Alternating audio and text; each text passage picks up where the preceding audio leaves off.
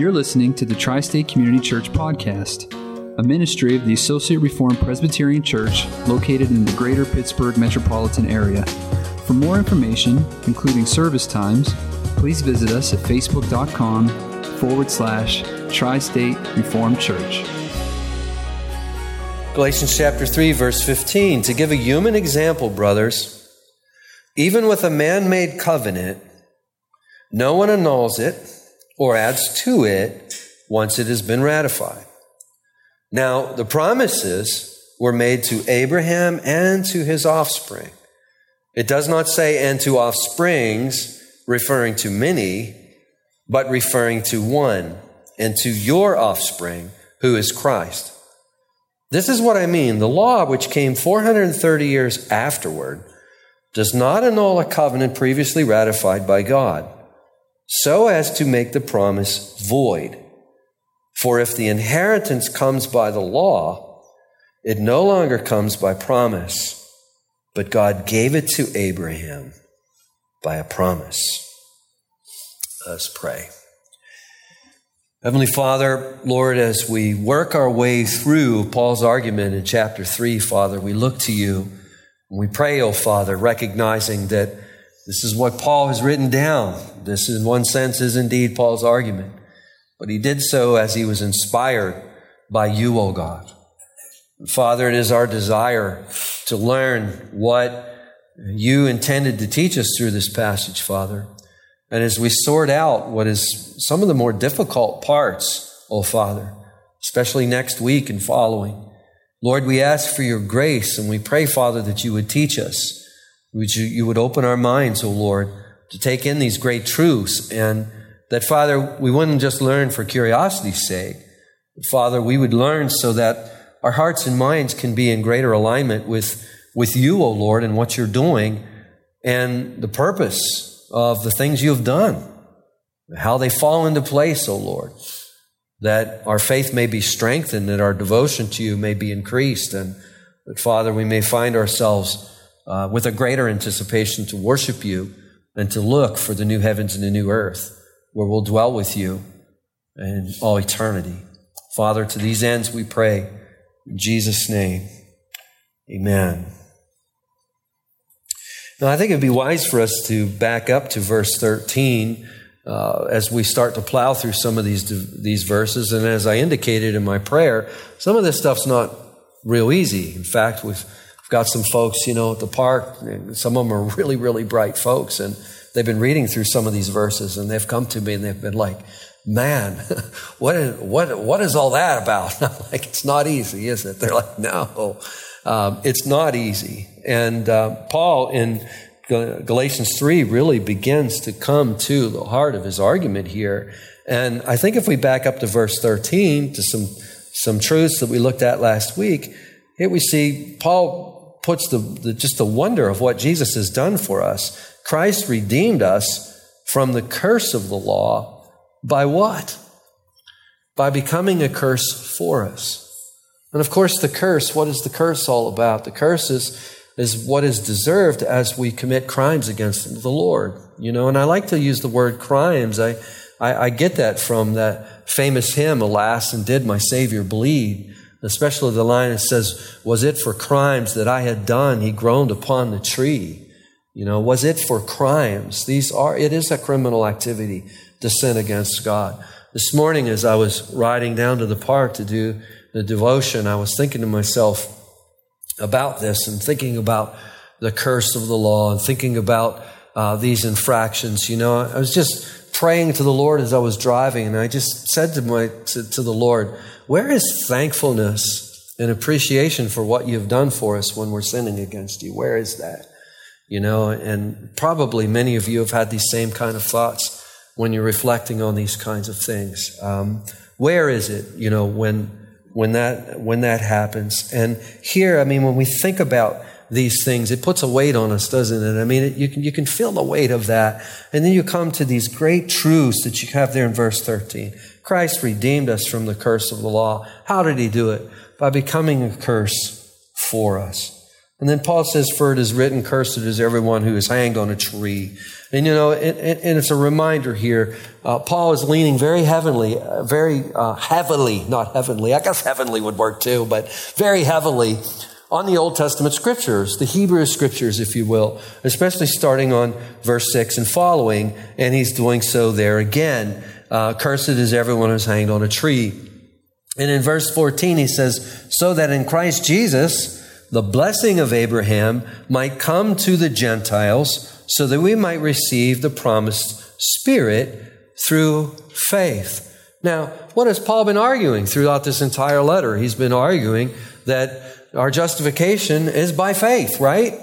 I've said this so many times and I keep repeating it, and you can't preach through all these verses without repeating yourself over and over again, because Paul is repeating himself over and over again. Now, why would he need to do that? Because we're wired in such a way where we want to try to earn our justification. That is, in our fallenness, that is what we continually want to try to do. So we're hearing this over and over again, and in these verses, Paul is actually putting forth his argument, if you will, that this justification being the ability to stand in God's court, to be able to stand in His presence without the curse being exercised against us, the ability to be able to stand actually in fellowship with God, that is something that happens by faith. Now, in verse 15, Paul continues that very argument, and he says to give a human example, brothers.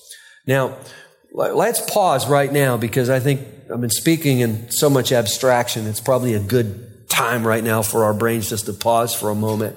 And notice the word brothers there. Paul's addressing the Galatians as brothers. And if you have an ESV open, there's a footnote. Should be a footnote after brothers. You look down at the margin and it says brothers and sisters. So brothers and sisters. Notice the tone. We've been talking about Paul's tone all the way back in verse 1. He used a pretty brash tone, "O foolish Galatians." And we took a few minutes in an earlier message to talk about that, didn't we? Someone might say, that sounds kind of scathing. Yeah, it's very scathing. But I think we should, if we're going to talk about that, we should also talk about verse 15, where Paul is using the words of endearment as well. Brothers and sisters. And we need to add that into the tale as we're thinking about this tone. It doesn't stay scathing. It is scathing, but it doesn't stay that way. He says to give a human example, brothers and sisters. Now, this human example he is going to give, that phrase right there, to give a human example, Richard Longnecker is pretty helpful here. He kind of paraphrases that with the words, let me take an example from everyday life.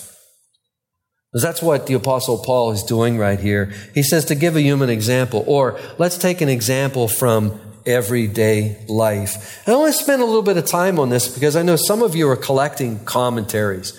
I know you're collecting these because once in a while you come to me and you'll say, can you recommend a commentary for this book? Or can you recommend a commentary for that book?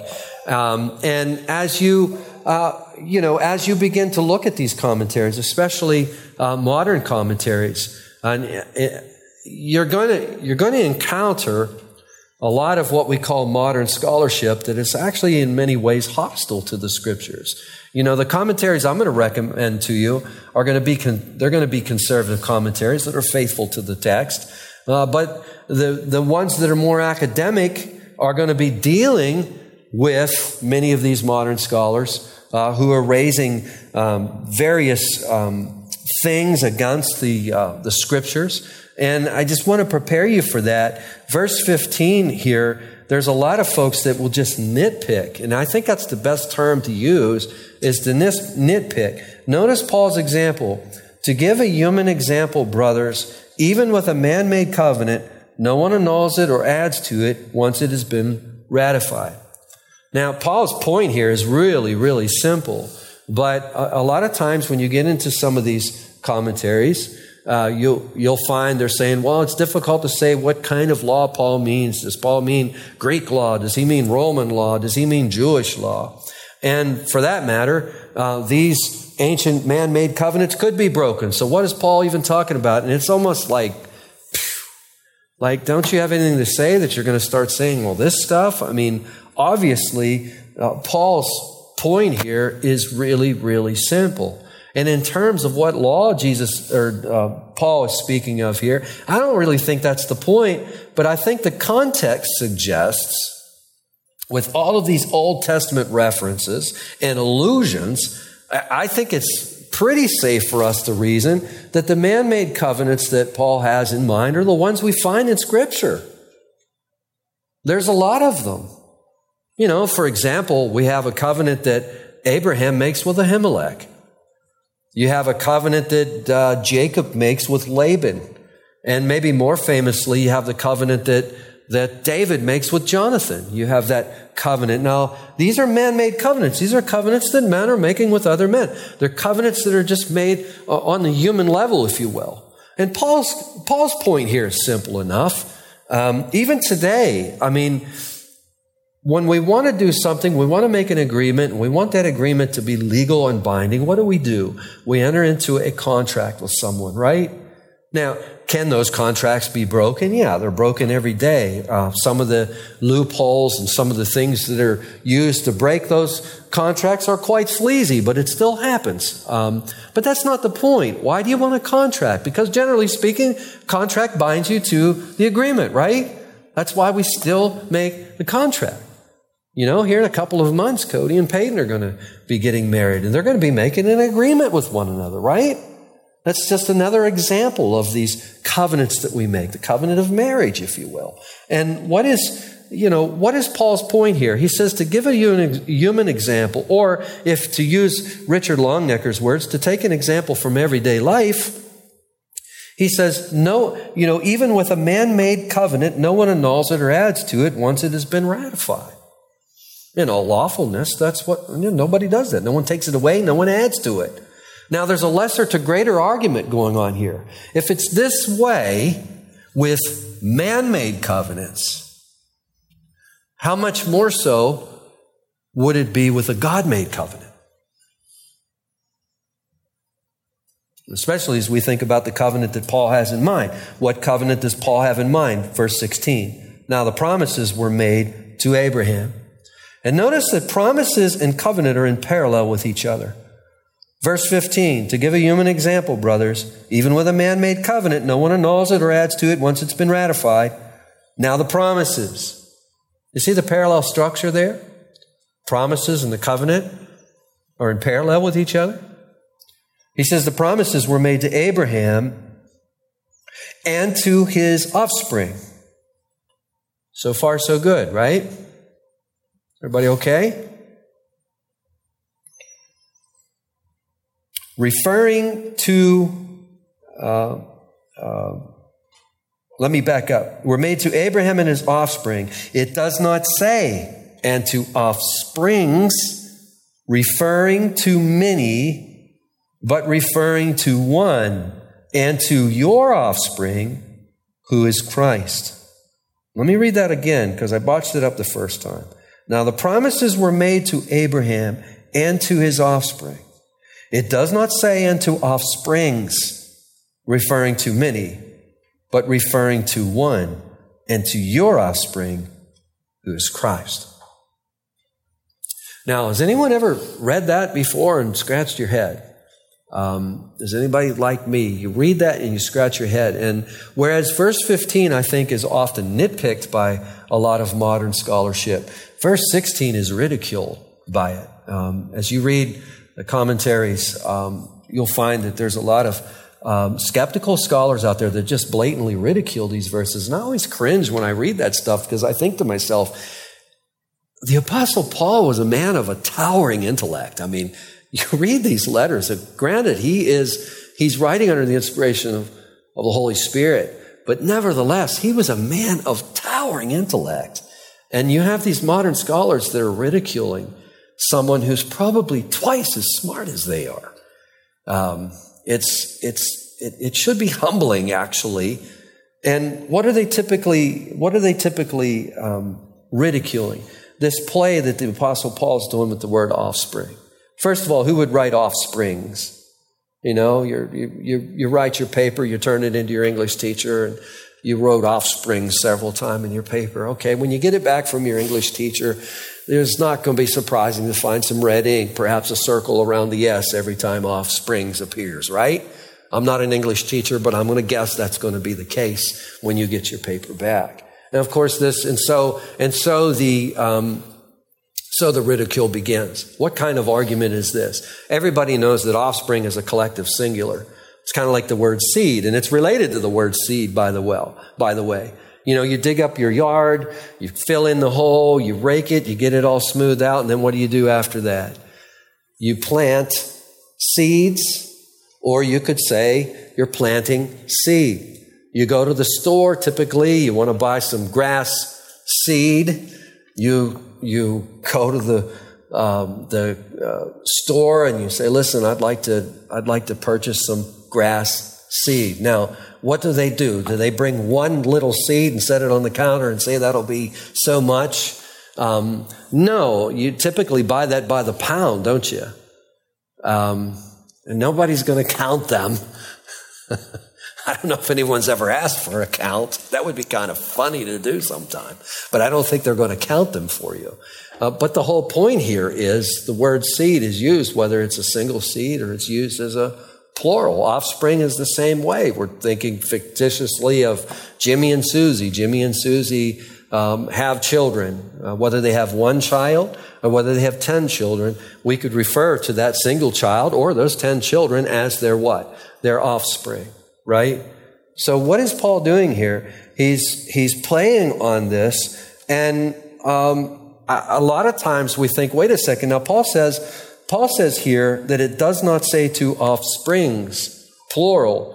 And you have to think to yourself, there are a lot of contexts where it does seem to be talking about plural. So what exactly is Paul talking about here? Well, rather than ridiculing him, why don't we strive to see just what he is talking about? And I think as we do that, we're going to find something quite fascinating what Paul's doing. He's taking us through the history of salvation is what he's doing. And if we start all the way back in Genesis 3, and I would ask you to turn there. If you're using the church's Bible, the passage is found in verse 3 is found in page 3 that we're going to be looking at here. It's verse 15. Some of you are very familiar with this verse.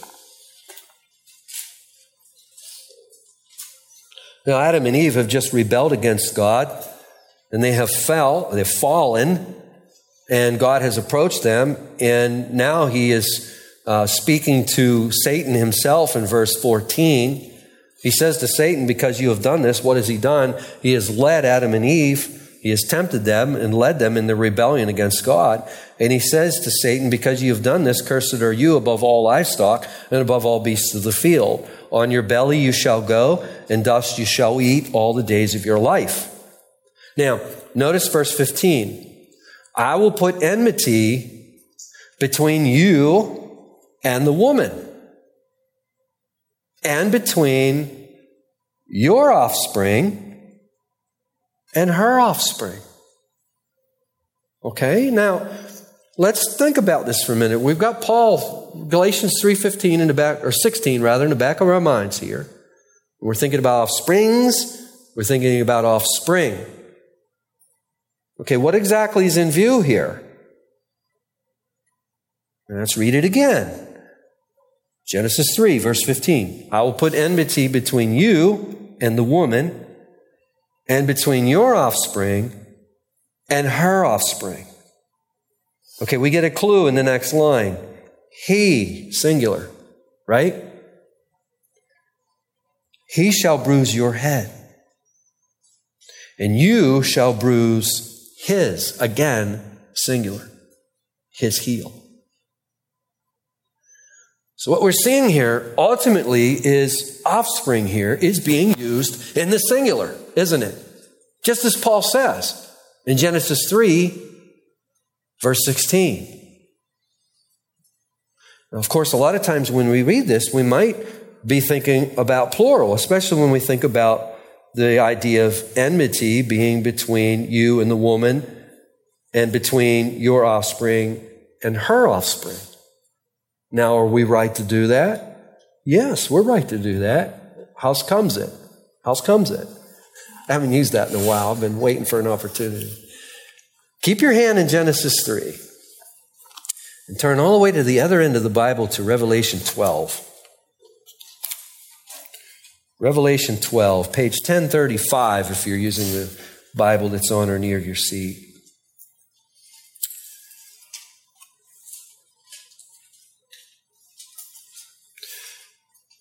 Actually, we're going to start on page 1034 at the very bottom in verse 7. Revelation 12, verse 7. We're told there that war arose in heaven, Michael and his angels fighting against the dragon, and the dragon and his angels fought back, but he was defeated and there was no longer any place for them in heaven. And the great dragon was thrown down. Verse 9. That ancient serpent who is called what? The devil and Satan, the deceiver of the whole world. He was thrown down to the earth, and his angels were thrown down with him. If you skip down to verse 13, and when the dragon saw that he had been thrown down to the earth, he pursued the woman who had given birth to the male child. That's offspring singular. Right? Following me?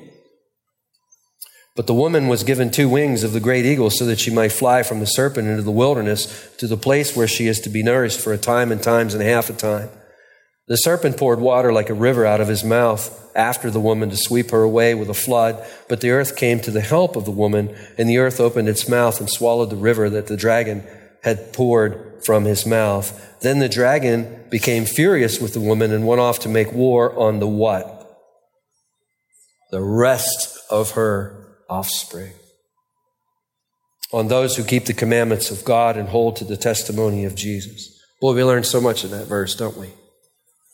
Who is the offspring of the woman? Well, we learn from this verse, it's those who keep the commandments of God and hold to the testimony of Jesus. We also learn that in that sense, offspring is plural. You know, when I went to seminary, I got to be really good friends with a fella. We were the same age, and both of us I had followed an engineering track initially when I was right out of school. I was going to be an electronic engineer.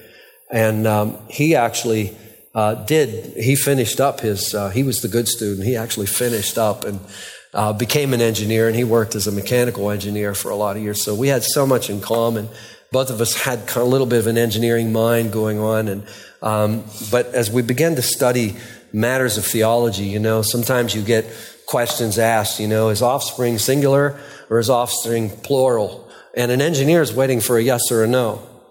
You know, when you're designing a bridge, well, this girder hold, what's the tensile strength of this girder? It's so much. I mean, the answer is something plus or minus something. It's not yes or no. I mean, will this girder hold this truck?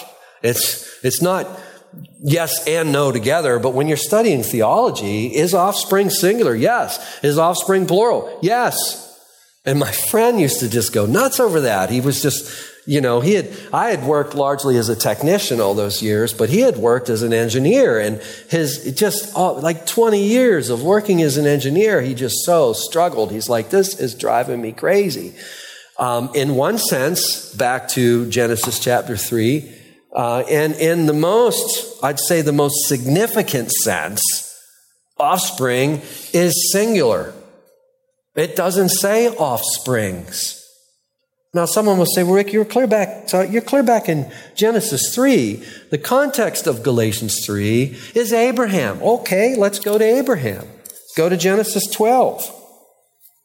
Because we're going to see the same principle. We're going to see the same principle taking place again. Genesis 12, page 8, the very bottom. Now the Lord said to Abram, go from your country and your kindred and your father's house to the land that I will show you, and I will make of you a great nation. Now a great nation is what? That's going to be lots of people, right? That's lots of offspring. That's offsprings, isn't it? Right? Our minds are great nation, offsprings. I will bless you and make your name great so that you will be a blessing. I will bless those who bless you, and him who dishonors you I will curse. And in you all the families of the earth shall be blessed. So Abram went out as the Lord had told him, and Lot went with him. And Abram was 75 years old when he departed from Haran.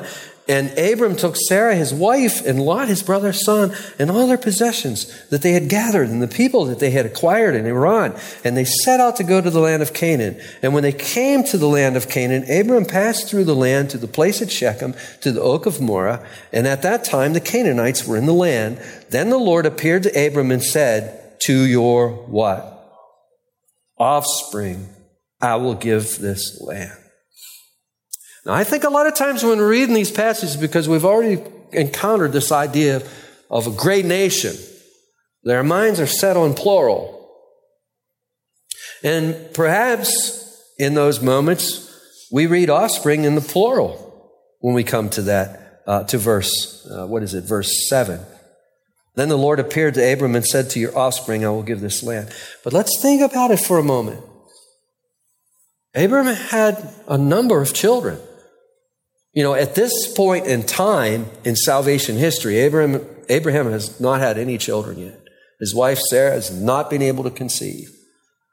But we know as you continue to read the narrative that at one point, because there's a long delay between God's promise of Sarai conceiving and having a child, because there's a delay in God's fulfillment of that promise, they take things and matters into their own hands, don't they? And what does Abram do? He did something that was lawful in that day. It's something that sounds just horrendous to us today. We need to understand it was lawful during that time.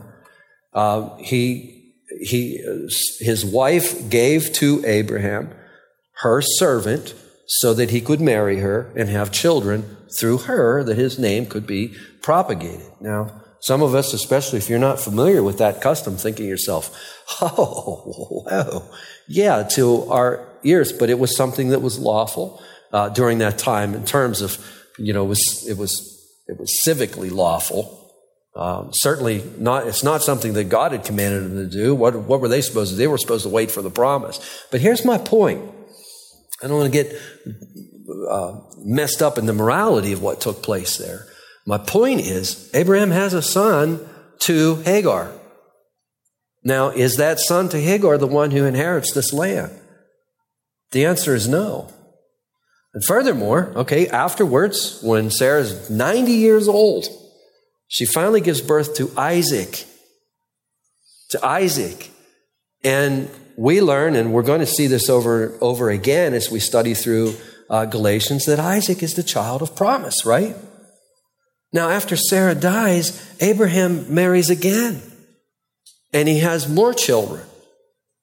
If you continue to read the testimony. And we're told that he had concubines and he had children to them. You know, a lot of times we try to take the mess out of all of this. But when you read it, this stuff is messy, isn't it? It's really messy. You know, read Esther if you want to see how messy some of this can get. Esther is quite messy, the book of Esther. This is messy. Life is messy. My point here is, when you read the narrative of Abraham having these other children to his his third wife, all these other children, he keeps those children away from Isaac. Because Isaac is the child of promise. Now, here's the point. When we look at verse 7, then the Lord appeared to Abram and said, to your offspring, I will give this land. It's singular. I think it has to be singular, doesn't it? So Paul could say it doesn't say offsprings. Now, this might sound really tedious to us, but I think it's an important principle for us to get. Isaac is the promised offspring, singular. Isaac is the one that the covenant promises are given to. And furthermore, Isaac has children, right? And Jacob becomes the singular offspring, if you will, that the covenant promises are given to. Then Jacob has children, right? And Judah is the one, actually, in terms of Genesis 3:15, he is the singular one to whom this promise is given to.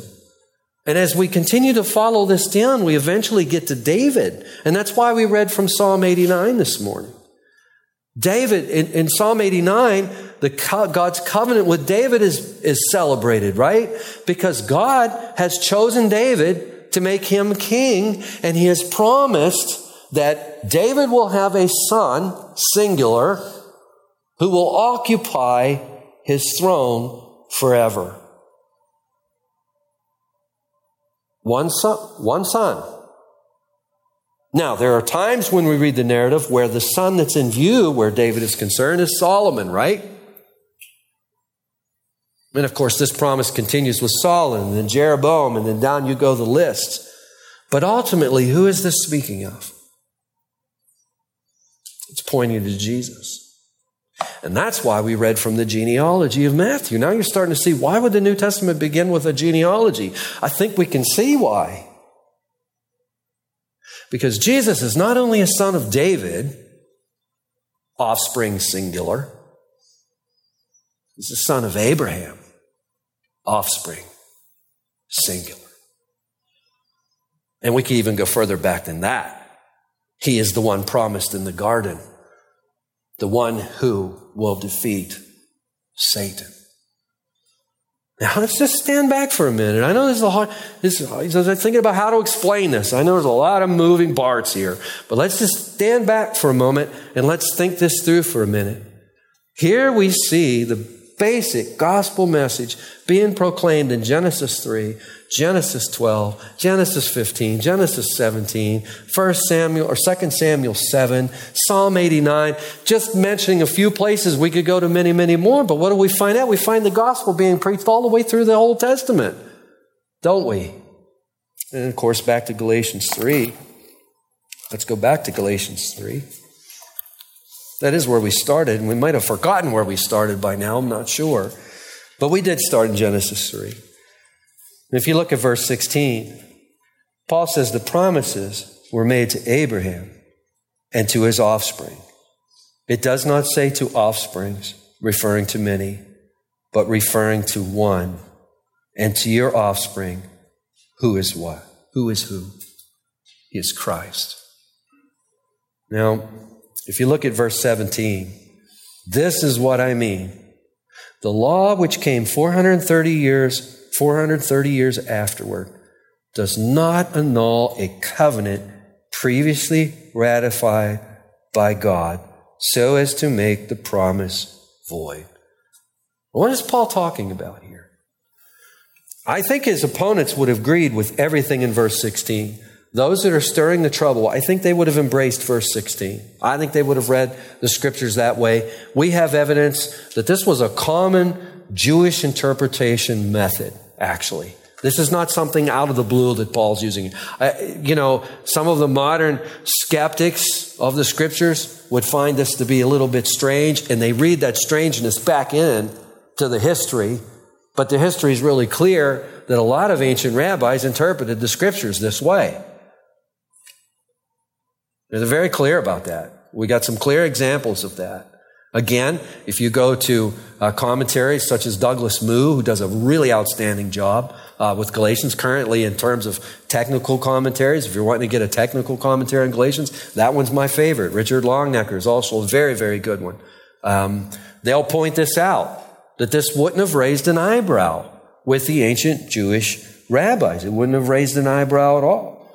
So I don't think there would have been disagreement with verse 16, but verse 17, this is what I mean. The law which came 430 years afterwards does not annul a covenant previously ratified by God so as to make the promise void. What is Paul saying?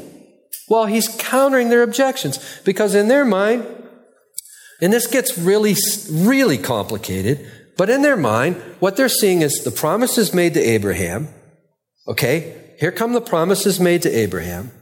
And then in addition, I'll try to simplify this just a little bit. In addition to these promises made to Abraham, here comes a plus sign, and there is the law of Moses. Okay? Therefore, to be fully in Christ, you are to embrace Christ with faith, right? Abraham believed God and it was credited to him as righteousness. And according to these agitators, plus, you remember that plus sign we've been talking about so much. Plus, you need to observe the Mosaic law. Now, the problem with that is performance and promise, they're at odds with one another. They're at the same odds as gift and wage. You know, we're starting a new week. And tomorrow, or this afternoon, or whenever your schedule starts, you're going to begin working for your employer. And you've agreed to work for a certain wage, and say your payday is Friday. When Friday comes, your employer, if he or she pays you the agreed amount, it's not a gift. In fact, it would be a strange, maybe even insulting thing if they said to you, well, here's your gift. What would you be expecting if they said to you, here's your gift? What would you be expecting in the envelope? Anyone? A little extra, wouldn't you?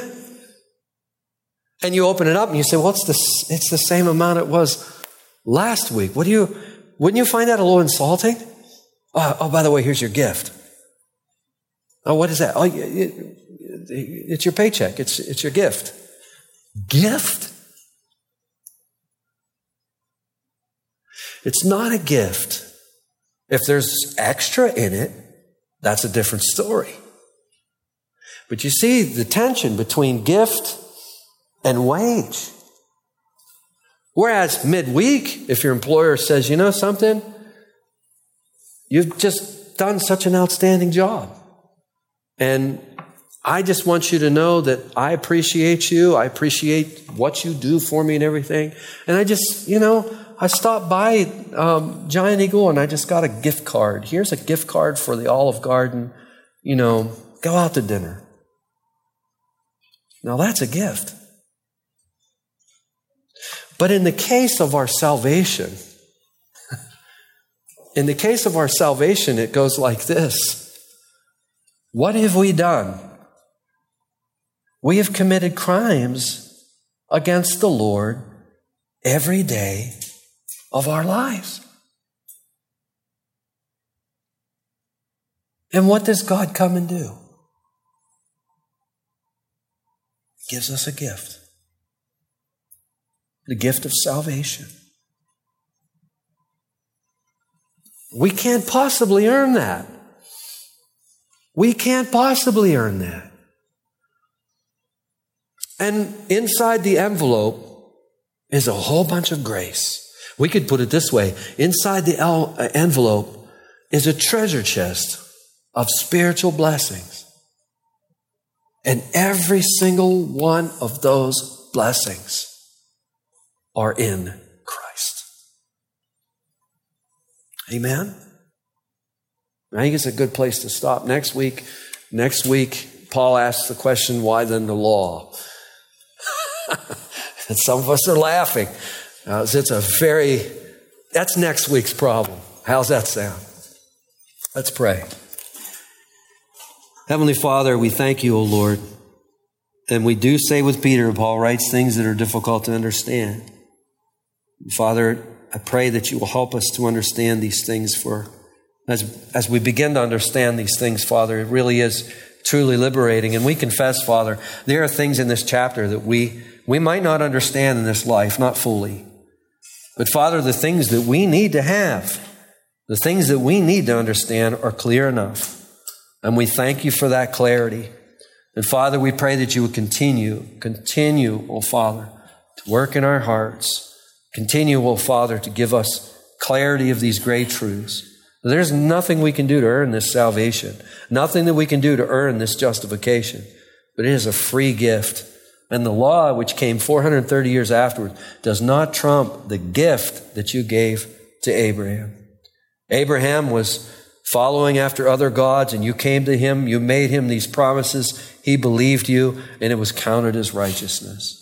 And the law, which comes 430 years after, does not trump those promises. We thank you, O Father, that is the case. In Jesus' name we pray. Amen.